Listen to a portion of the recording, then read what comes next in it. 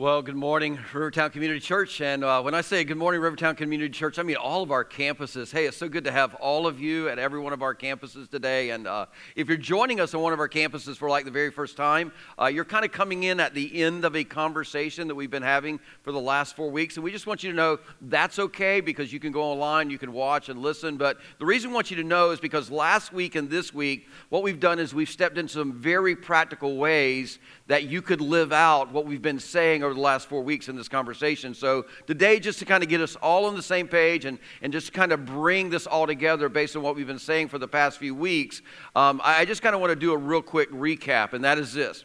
We've said basically every week that every religion throughout the history of the world has basically had some version of what we're calling the temple model. Now, in the temple model, there are sacred places that hold sacred texts. In other words, there are places that religions say you have to go to if you're going to experience God, or if you're going to be sealed by God or blessed by God. And in those sacred places, there are sacred texts that are controlled by sacred men.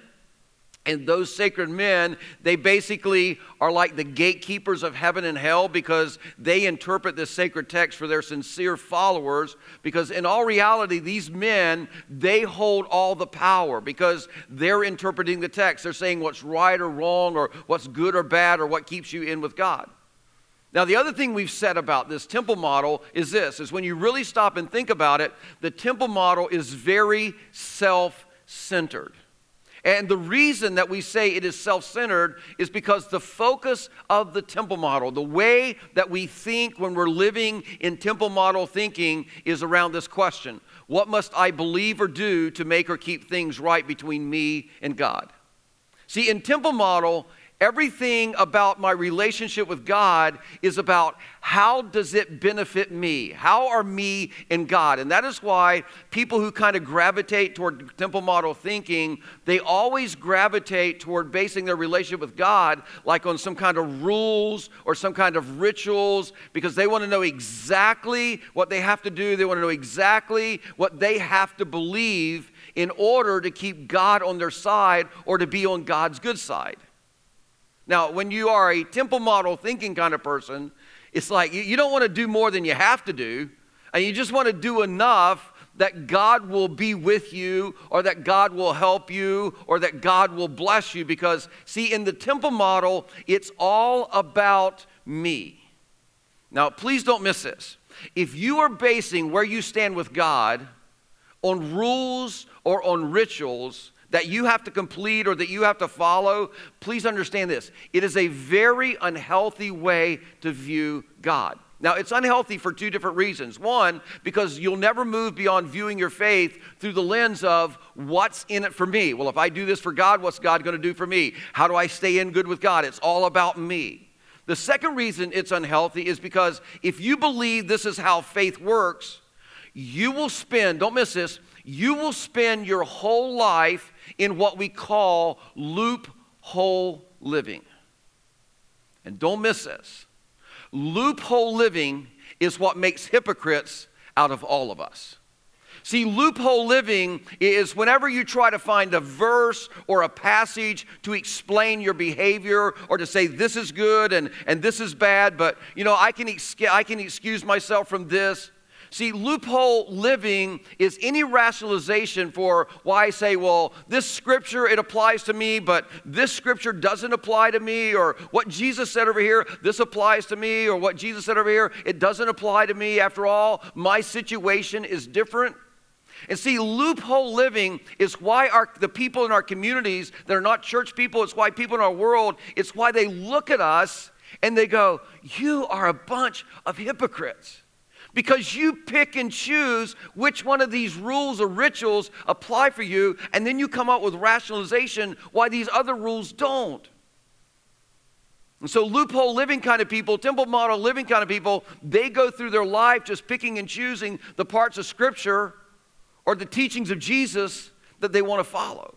That is temple model thinking and living. And it is a very unhealthy way to view God, and is a very unhealthy form of spirituality. Now, here's what we've discovered that is much healthier. And that is this. We've discovered over the past few weeks that when Jesus came, he established, and the writer of Hebrews, the letter in Hebrews in the New Testament, the writer of Hebrews said this, that Jesus established a much better way. A much better way. In fact, this is kind of what we've said over the last few weeks, that with the arrival of Jesus, it marked the end of God's participation in the temple model and the beginning of something brand new. In other words, we've said that when Jesus showed up here on this earth, he didn't show up to introduce Temple Model 2.0. He completely dismantled the temple model. Now, here's what's interesting. Jesus completely dismantled the temple model, but there's a lot of people who call themselves Christ followers in 21st century America who still live by the temple model. They still believe there's a sacred place. You're going to go in this sanctuary, and you're going to hear a sacred text taught to you by a sacred hired holy man or a hired holy woman. And you're going to be like a sincere follower of certain rules and rituals.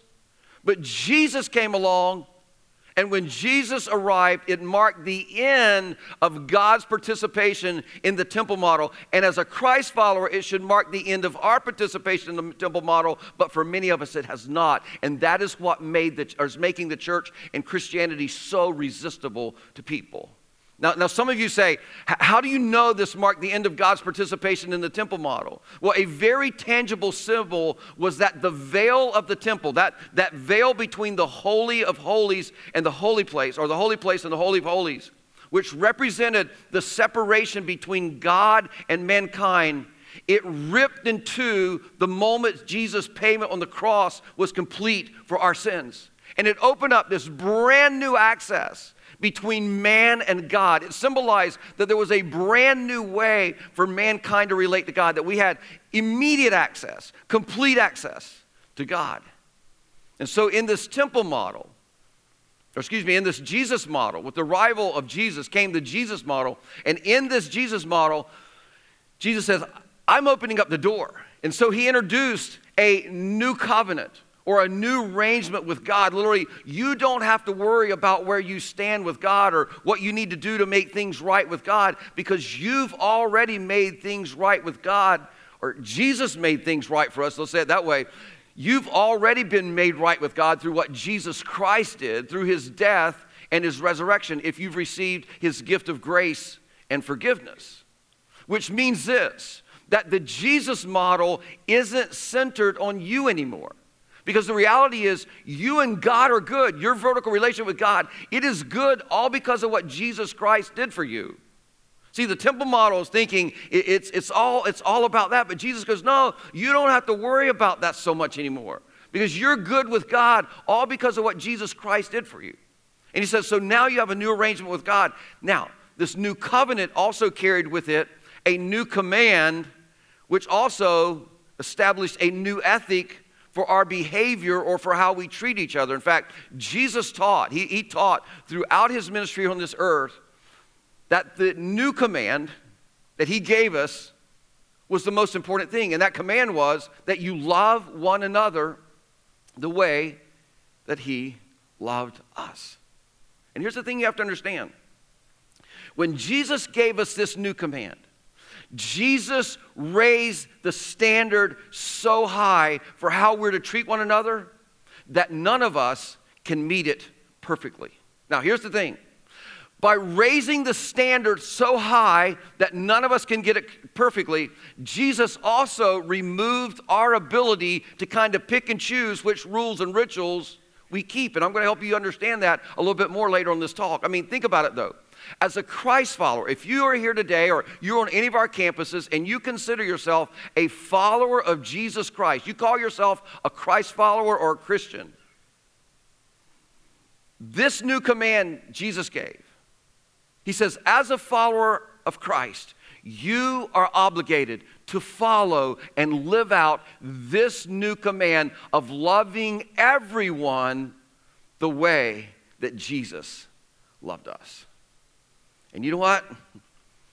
If we're honest, we all know that we fall so short of God's standard, of living out this new command, of loving one another, loving everyone the way that Jesus loved us. That is why Christ's death and his resurrection, his grace and his forgiveness, they matter so much, because we all daily, we need a Savior because we fall so short of loving those around us. We fall so short of loving everyone like Jesus has loved us. But you know what? Jesus didn't stop with this new covenant and this new command and this new ethic.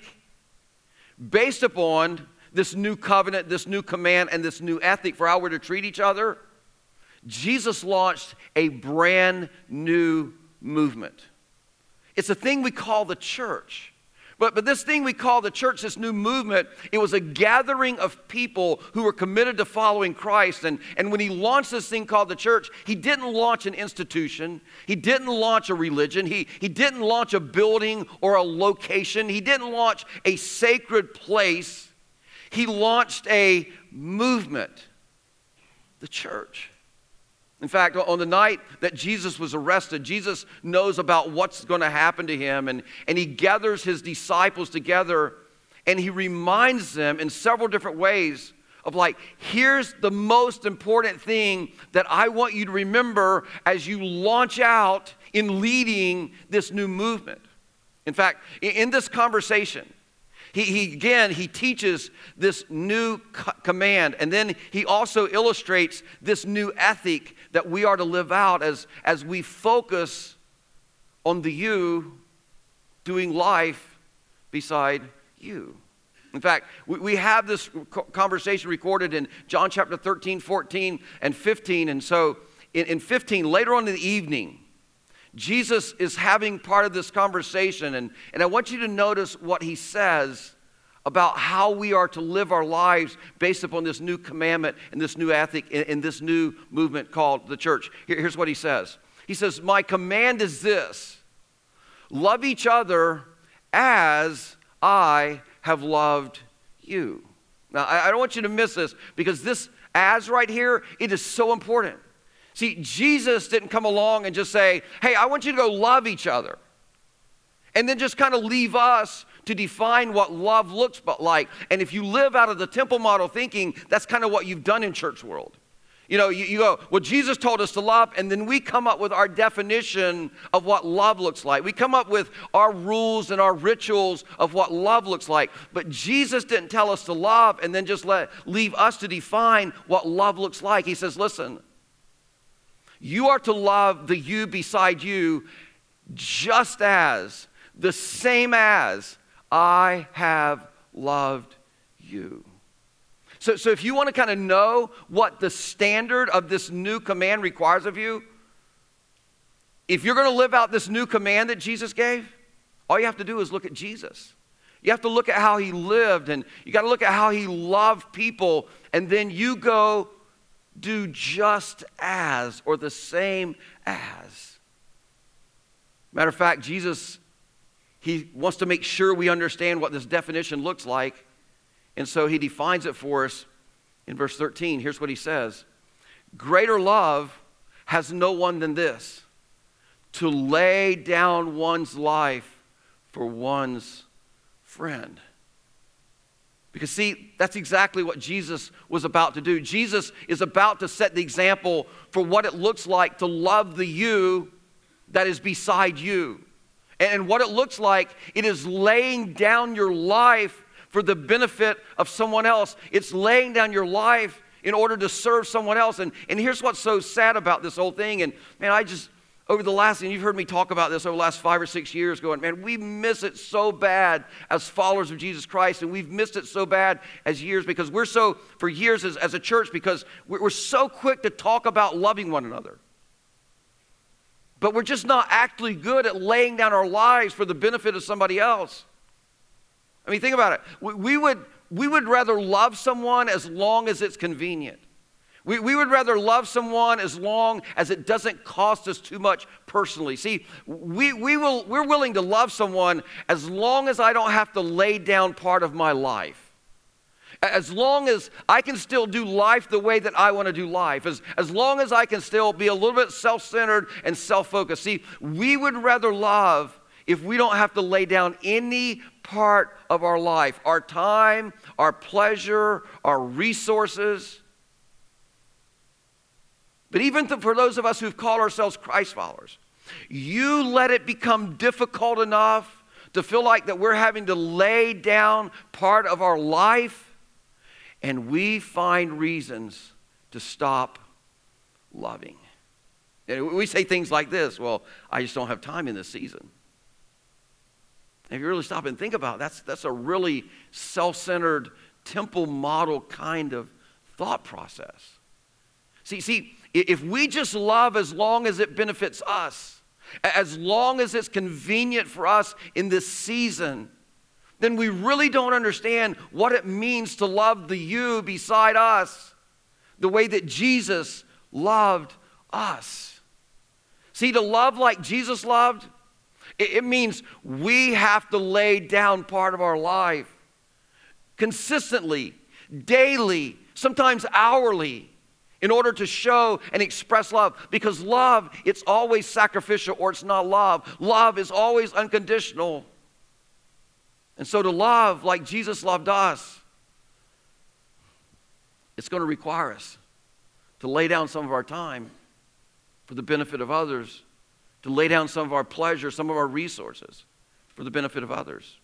I mean, think about it this way. This is kind of how the overarching this is. In 1 John chapter 4, verse 8, the Apostle John, once again, he's writing about his time and his experience and his life with Jesus. And he's looking back and saying, okay, this is how Jesus lived and this is how Jesus loved. And he makes this profound statement at the end of verse 8, 1 John chapter 4, verse 8. Here's what he says. In fact, I want every campus to say this with me. God is love. Let's say it one more time. God is love. So you know what that statement is saying about God? Is that love is not what God does. Love is who God is. And if you really want to lean into what God would do in any kind of situation, the way is by leaning in to love. You go, well, God is love, so God is going to respond to this situation with love. And you know, that is so opposite than this temple model thinking that most of us grew up in. Because temple model thinking is all about, so what do I have to do to get right with God, to be good with God, to have God on my side? And Jesus' model is all about my life is love. My life is love. It's all about loving the people around me the way that Jesus loved me. And I'll tell you something, folks. If you ever get this, if you ever begin to understand that God is love, and therefore my life as a Jesus follower is love, it's going to change how you view people. It'll change how you view God. It'll change how you view the Bible, and it'll change how you view all the do's and the don'ts that you read in the Bible. Let me give you some examples of some don'ts that we often see in the Bible and how we misinterpret those out of the temple model. For example, do you know why you should tell the truth? You know why you should tell the truth? Now, some of you are kind of scared to answer this because you're like, oh, there's a catch to this. You're right, there is. See, some of you would go, because you grew up in the church, you'd say, well, we should tell the truth because it's one of the 10 Commandments. One of the 10 Commandments is, thou shalt not lie. That's true, but it's not the right answer for why you should tell the truth. See, temple model thinking says, tell the truth because the text says, don't lie. But Jesus comes along and he raises the standard. And Jesus says, whoa, you don't lie because you hurt the person that you lied to. And that's not the loving thing to do. Please hear me. The reason lying is wrong is not because it's in the Bible. It's in the Bible because it's wrong. See, lying would still be wrong under the new command, even if it wasn't in the Bible, because it's contrary to the nature of love. See, God is love, which means if you lie to someone, you're not loving them around, the people around you, or that person that you're lying to, the way that Jesus loved you. So the temple model thinking says, well, I'm not going to lie because I want things right between me and God. Jesus, on the other hand, he raises the standard and says, no, the reason you don't lie is because lying prevents you from keeping things right between you and the people that God says you should care about, and that is everyone. And you know, when you think about it, that is two totally different ways of thinking. And if you really stop and think about it, the Jesus model is a much higher standard of living. Because here's what Jesus goes. Jesus goes, you know, it's impossible to love your neighbor as I've loved you and lie to them.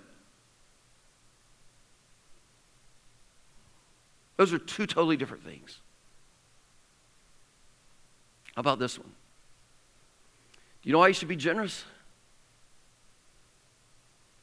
Now, once again, temple model thinking says something like this. Well, because God says in the book of Malachi that Christians should give like 10% of our income back to the church. And so that's what I'm going to do. Because I sure wouldn't want to tick God off, because if I got in a financial bind, I would want to make sure I was paying my tithe so that he would bless me and help me out of my bind.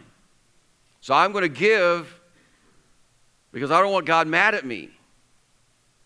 I'm going to give because I want God to bless me. And again, it does say that we should give in Malachi, but it's the wrong answer for why you give. Do you know why you should be generous? This is not really complicated. Because when you're generous, it helps the person you give to. That's what it does. See, when you're generous, it helps the person that you're generous toward.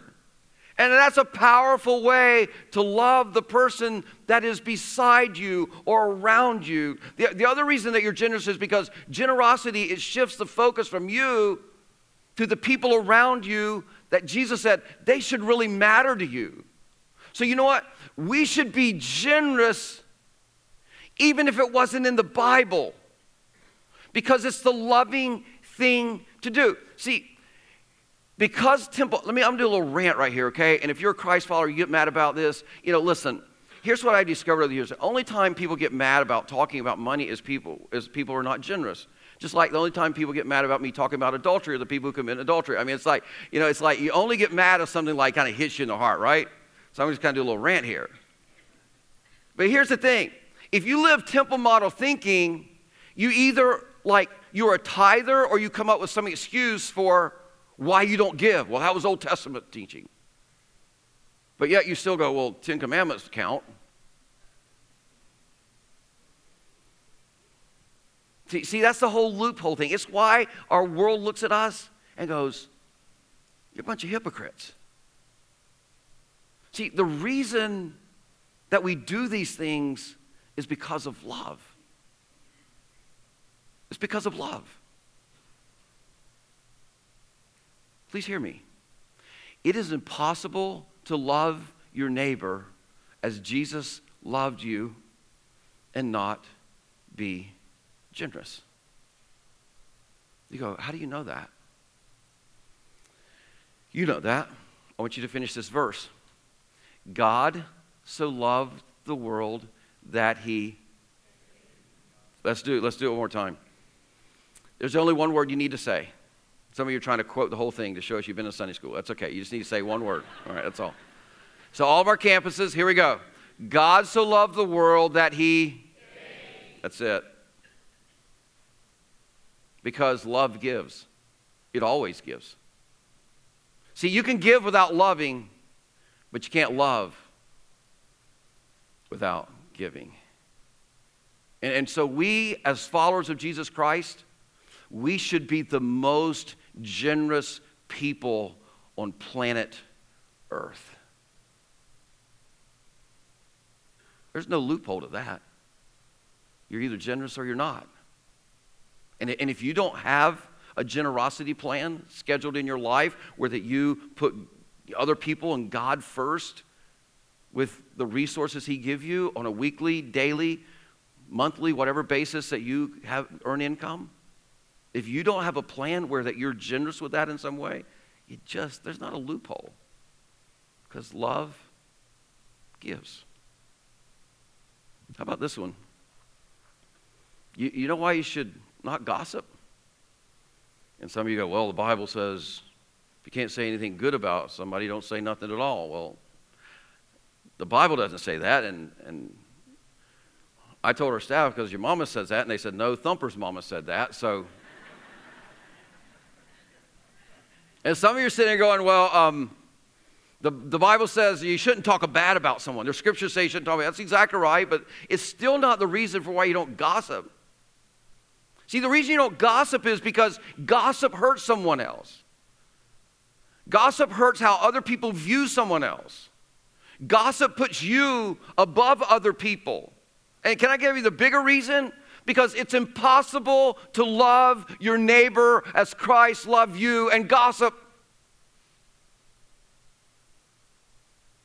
Do you understand the difference between the standard of the temple model and the standard that Jesus came and gave us in this new command?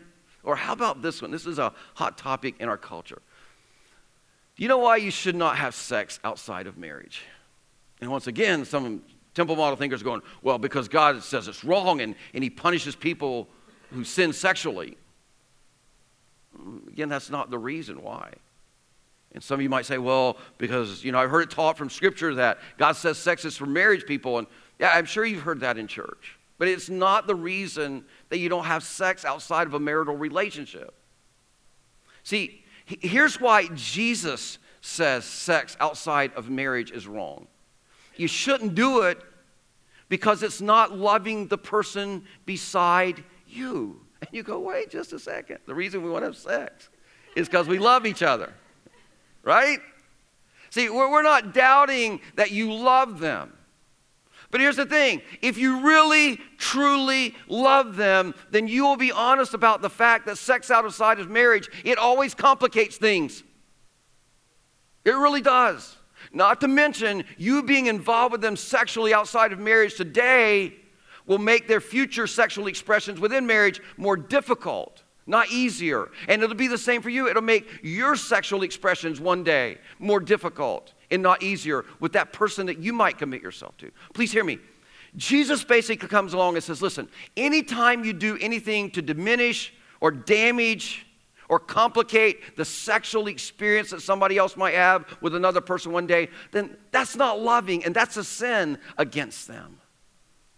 See, that's why students says, you should never pressure your boyfriend or your girlfriend to have sex. That's why adults say you should never sleep with each other because you love one another. Because the reality is, sleeping with them or having sex with them, it's really, if you're honest, it's really all about you. It's really not what's best for them. It's not best for that person beside you. In fact, most of the time you're creating some kind of future regrets, and you don't want to be somebody's future regret story down the road. So Jesus comes along and goes, no, you don't have sex outside of marriage because it's just not the loving thing to do. Because he goes, it's impossible to love the person beside you as I have loved you and choose immediate gratification sexually, because immediate gratification sexually is just really all about you. And that's not the loving thing to do. Now, here's the thing. Based on what Jesus said, we could put more things up here that the Bible says. But based on what Jesus said, all these things would be wrong whether they were in the Bible or not. Because they're all contrary to God's nature. And God is love. And when you do these things, they're not loving the you beside you like Jesus loved you. Now, don't miss this. Because what this means is this, is every time you open your Bible and you read a command that says you should or you should not do something, do you know what that is? You know why that command is in there that says you should or you should not do something? It's an example of how to demonstrate your love for God by loving people like He does. See, what we don't get is this. If you break down the Ten Commandments are the lowest standard of behavior that a person could live by and still be considered a moral human being. They're the lowest standard of behavior. First 4 commandments tell us practical ways of how to love God. Last 6 commandments tell us how to practically love people. And then Jesus comes along and says, okay, that's the lowest standard possible. I'm giving you a new command that goes way above this standard. It's not about loopholes. It's not about rules and rituals. It's about, are you loving the you beside you the way Jesus loved you? And if you're not, it's a sin. So that means every time you open the Bible and you see the do's and the don'ts, it's really an example of how to love God by loving those around you the way God loved you. See, what we don't get is this. You might want to write this down because some of you are going to have to look at this several times this week. The Bible is not a rule book. It's a handbook on how to love. See, if you have temple model thinking, you think the Bible is a rule book. And this is how you use the Bible. You're always looking for loopholes to the rules that you don't like. And you say things like, well, I don't see a verse that says it's a sin to do whatever you want to do. And you go, well, it must be okay to do that. See, that's temple model thinking. You're looking for loopholes. See, if you're a Jesus follower and you're following the Jesus model, it's not about finding a loophole. It's about loving God by loving the people beside you the way that God loved you. So if you're in a situation right now in your life, or you're in a relationship right now in your life, and you go, I don't even know what to do in this situation, and I don't know if there's a verse or if there's a passage about it. You know what Jesus would say? Here's what you do. You just love the you beside you just like Jesus loved you. And a practical way to do this, and I've given you this question before, is just ask yourself this question. What does love require of me? Now, what does the Ten Commandments require of me, or the other laws in the Old Testament require of me? Not the other things that you see said in do's or don'ts in Scripture. What is love? Because here's the standard of all the rest. Here's what love requires of me. And that's what the amazing difference is between the temple model and the Jesus model. See, the temple model says, I'm just going to do just enough, just the necessary things to get God's approval, to be on God's good side. But the Jesus model says, no. You've experienced God's love. Now do the only natural thing that love compels you to do. And you go, what do you mean that love compels you to do? Well, see, if you're married or you're like engaged or like you consider yourself to be in love, you understand what love compels you to do. You really do. See, when you realize that you love the person that you're with, you started running everything through this question. What does love require of me? I mean, you started living your whole life going, how can I show them I love them well? Even if it means that I've got to do without something. And you started doing your life asking this question, what does love require of me? And you know what? Because you asked that question and you started doing what love required of you, it gave testimony to the person that you loved how much you really loved them. That's why in this conversation that Jesus was having with his disciples that night before he goes to the cross, earlier in the conversation, in chapter 13, he goes, a new command I give you, love one another. So it's really important because that night he says it 2 or 3 times. He says, as I have loved you, you must love one another. And then he just like nails it home in verse 35. By this, everyone will know that you are my disciples if you love one another. Let me tell you why verse 35 here is such a big deal. And we've kind of talked about this a lot in this series. About how our relationship with God is revealed by our willingness to love one another as Christ loved us.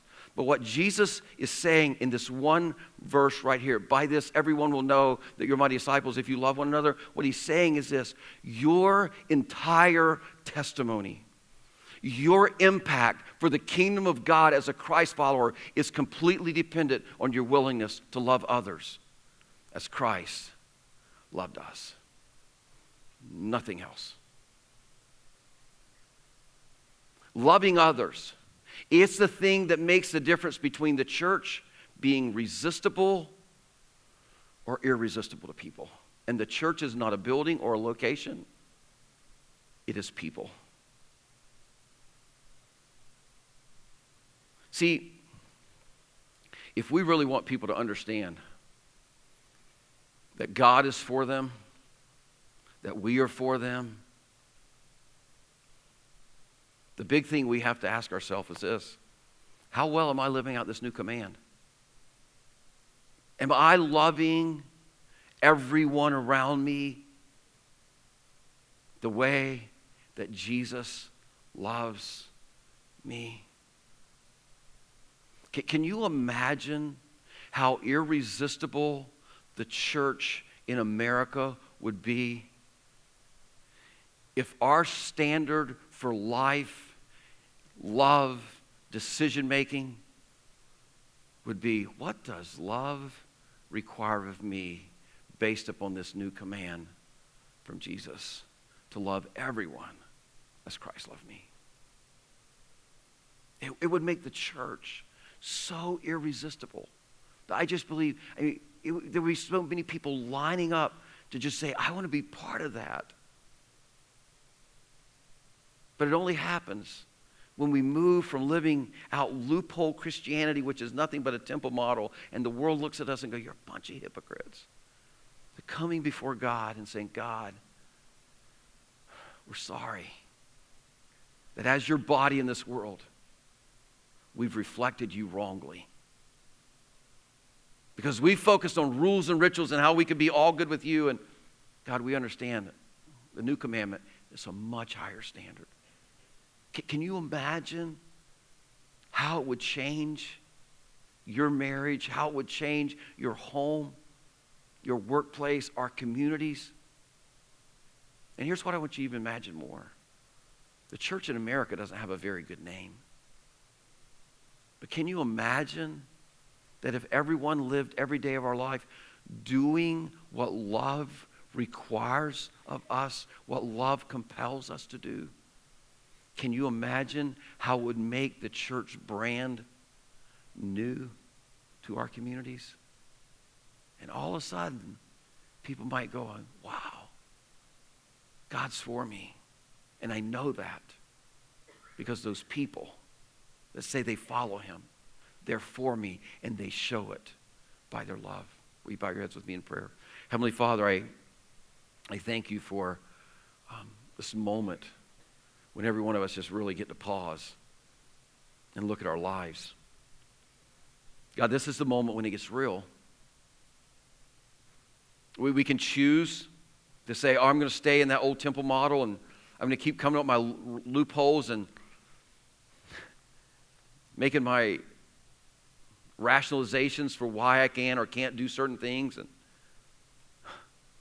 God, that's just a terrible way, very unhealthy way to live spiritually. And God, what's even greater is you're no longer participating in that model of spirituality. So that's something we end up pretty much doing on our own. Or God, today is the day when all of us can say, Jesus, we want to love and live like you loved and lived. And we need help from your Holy Spirit because we can't do this on our own. It's a supernatural thing. It's not a natural thing. So I just pray that you help every one of us today to make the commitment right here and now. To say, we're going to love sacrificially. We're going to love unconditionally. But Jesus, we need your help. We're asking for that right now. To every day remind us to do what love requires of us. And that's to love everyone the way that you have loved us. God, I thank you for how it's going to change our world as we live this out well. In Jesus' name.